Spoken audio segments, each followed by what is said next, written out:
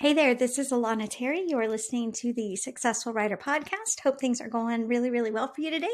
If you are listening to this as it comes out, hope your fall is off to a great start and back to school season is going well. If you happen to live in a place where it's not fall yet, or maybe it's even turning into spring, I just hope wherever you are, things are going really, really well for you and that you're feeling inspired and lots of creative energy and lots of momentum in what you're doing. We had a really great discussion a couple weeks ago with our Patreon community. So we're real active at patreon.com/successfulwriter. And we do several live calls. We do a goal call every week just to check in. How'd your week go? What are your plans for the coming week? We also do about 2 webinars a month, live training webinars. And on one of these, instead of it me being like, I'm going to stand here and teach you about something, which is how a lot of them are, we just had a real candid discussion about burnout. And we had a great opening discussion about the differences between burnout and writer's block. Is there a difference? If there is a difference, how do you know which it is? Do you treat them both the same? And if you treat them both the same, does it even matter what the difference is? So today on this episode, I want to chat with you just a little bit about writer's block, burnout, what the differences might be. Sometimes they do look similar. One of the big consensuses that we came to, don't think that's how you say the word, but we came to the consensus that writer's block can often be more related to your actual manuscript. I do not know where my manuscript is going, and so I'm stuck in the actual writing. A big way that you can tell if you are in writer's block versus burnout is if you're in writer's block, you'll have a hard time writing. And I'm going to add editing to that too. I think a block with editing can be more along the creative writer's block side. Whereas with burnout, it's very possible that you don't have the motivation to do really much at all that's work related.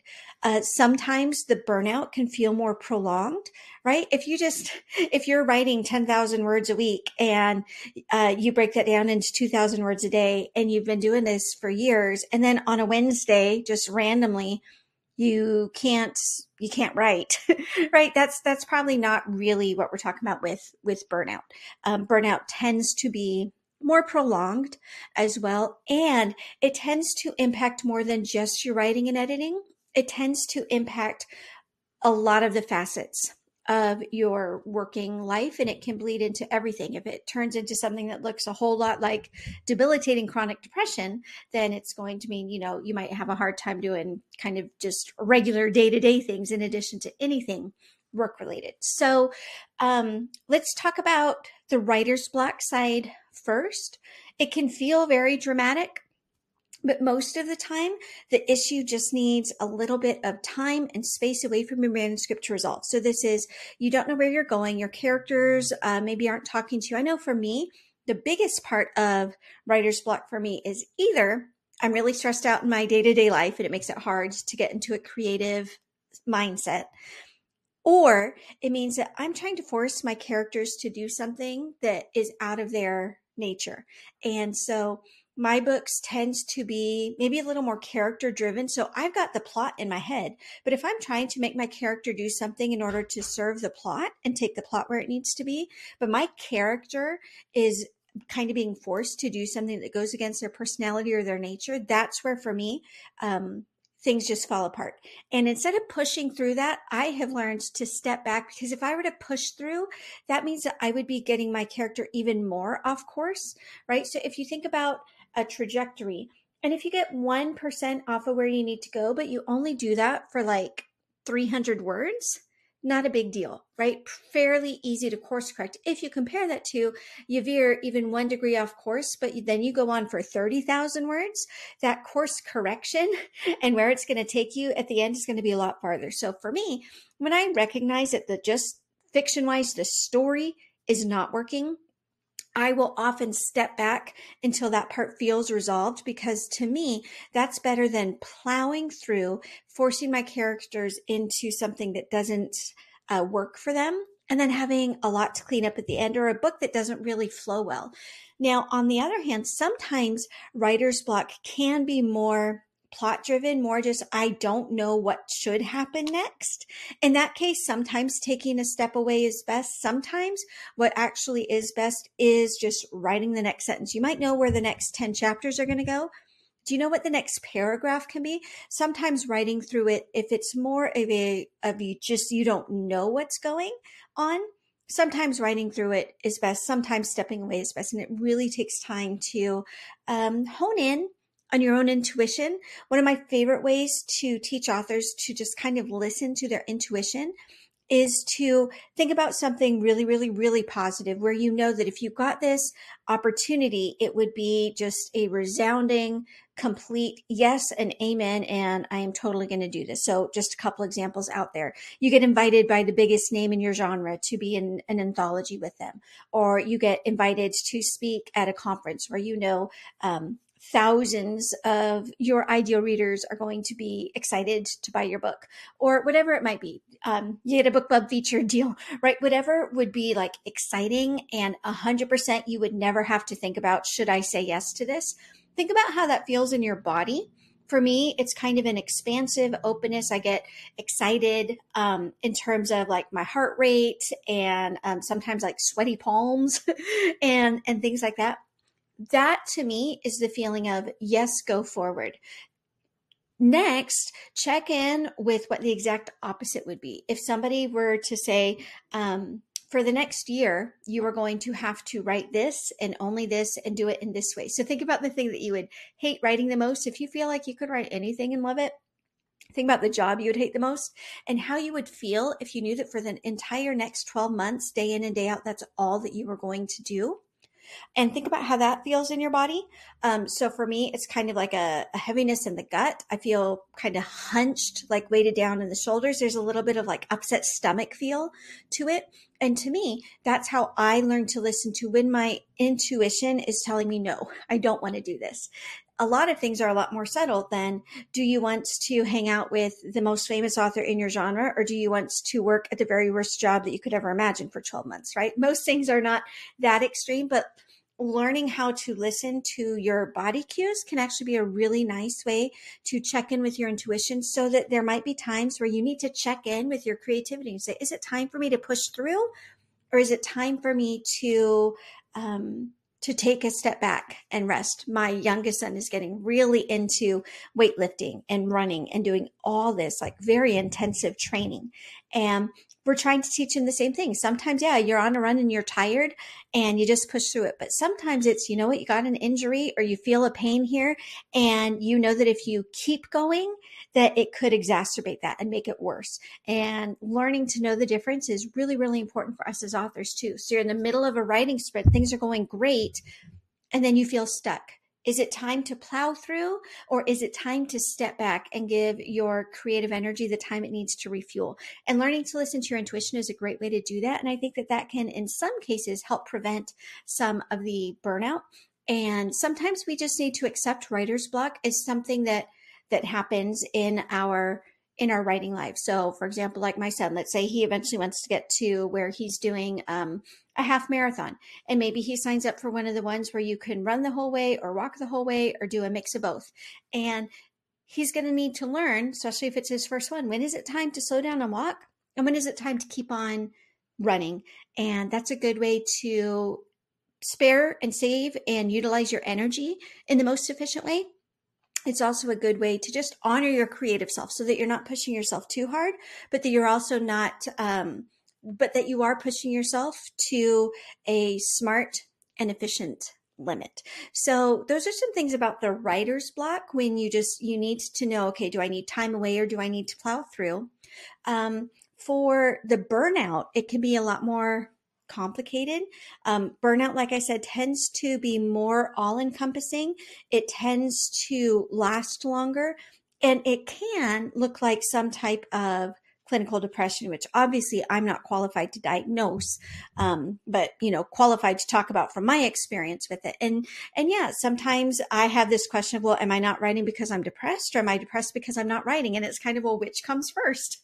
And for me, I know my depression is linked almost exclusively to just my physical health and energy. It's less about circumstances, I mean, that will impact it a little bit, but if my energy level's good, I can bounce back. I can be resilient from like just regular day-to-day stress. But for me, like if I get vitamin deficient or I'm not sleeping well or I'm fighting a cold, and so like my energy is being focused on my going to my immune system and not toward my creativity, those are things that really, really drain my energy, and not just my creative energy. Like that's where I feel sluggish doing anything. So again, a really good litmus test: is this burnout or is it writer's block? Has to do with, can you do other things tangentially related to writing and editing, or are you just not really functioning in many areas of your business? So for me, because when I go through seasons of burnout, there is a huge physical component for me. I've learned to, again, be checking in more with my body. What's my body need? Does it need rest?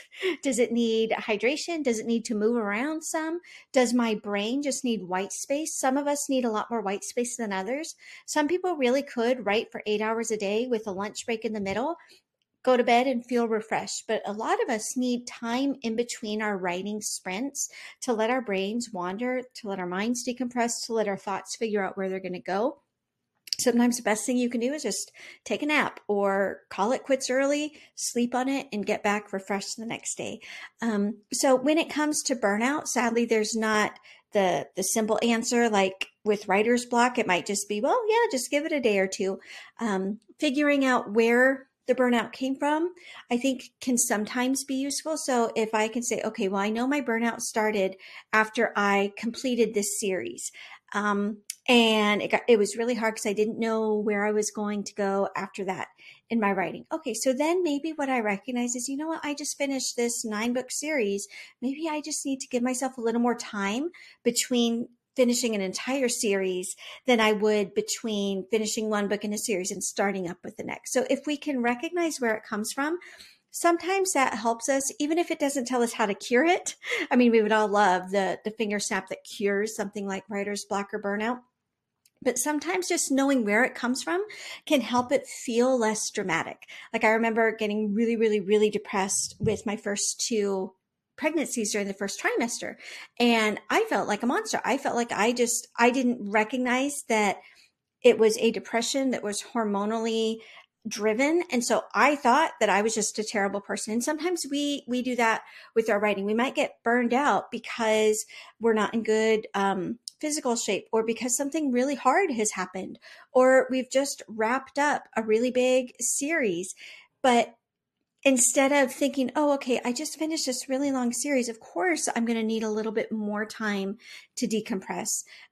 We can quickly go to, oh, I'm a terrible person, or I'm a lazy writer, I can't get back in the seat. So sometimes knowing the cause of our burnout, even if it doesn't tell us how to cure it, it can help us be more compassionate with it. And then lastly, I think a huge benefit is just being open, finding author friends that you can talk to. Sometimes the author world is so much about produce, produce, produce that we don't sit back and talk about when there are struggles. So finding some writer friends that you can talk about with the struggles. I think that's one of the things that was great about this discussion we had in our Patreon community. So if you're lacking a writing community, come and join us at patreon.com/successfulwriter, or find a group where you can have some of these discussions, or a friend where you can have some of these discussions. And even if, like I said, that it might not pull you out of your block or your burnout immediately, but it can absolutely help you not to freak out when you're in kind of that pit. I've learned that sometimes we just have to ride those waves, right? So if you're kind of like me and you're subject to fluctuating energy levels and fluctuating moods, yeah, there are some things that we can try to do to make that less of an issue, right? Being more attentive to the things that drain your energy or things like that. But other times we just kind of need to learn to ride it. So if you're at a low right now, whether through writer's block or burnout, I hope that the very least this gave you some encouragement to enjoy where you're at right now, and as much as you can, recognize that the writing and the creative life does have an ebb and flow to it. So you're not going to stay in this place forever, and try to surround yourself with some positive people who can keep you encouraged, even if you're in that slump for a little bit. So that's it for now, and hope you all have a great day. Thanks for listening to the Successful Writer Podcast. Today's episode has been sponsored by BetterHelp, that provides secure online counseling with a licensed professional therapist. I'm a really private person, so I was nervous to start counseling, but I'm really thankful for how easy they made the process. When you sign up, you fill out this form, and then they use your answers to match you with just the right therapist. It's easy to set up your appointments, and you can chat with your therapist via messages or phone or video, and you can also switch therapists anytime. It's more affordable than traditional offline counseling, and they also have financial aid packages, so don't let the cost be the reason not to pursue talking to somebody. The writing life can be hard and sometimes lonely, and we're really not meant to go and do it alone. I'm really thankful for my therapist and for all the insights that have been coming up in my appointments. Like I said, I was pretty scared at the beginning because I didn't know what to expect, but now my biggest regret is honestly not doing it sooner. BetterHelp is giving Successful Writer listeners 10% off your first month of counseling. Just go to betterhelp.com/Alana to start your therapeutic journey today.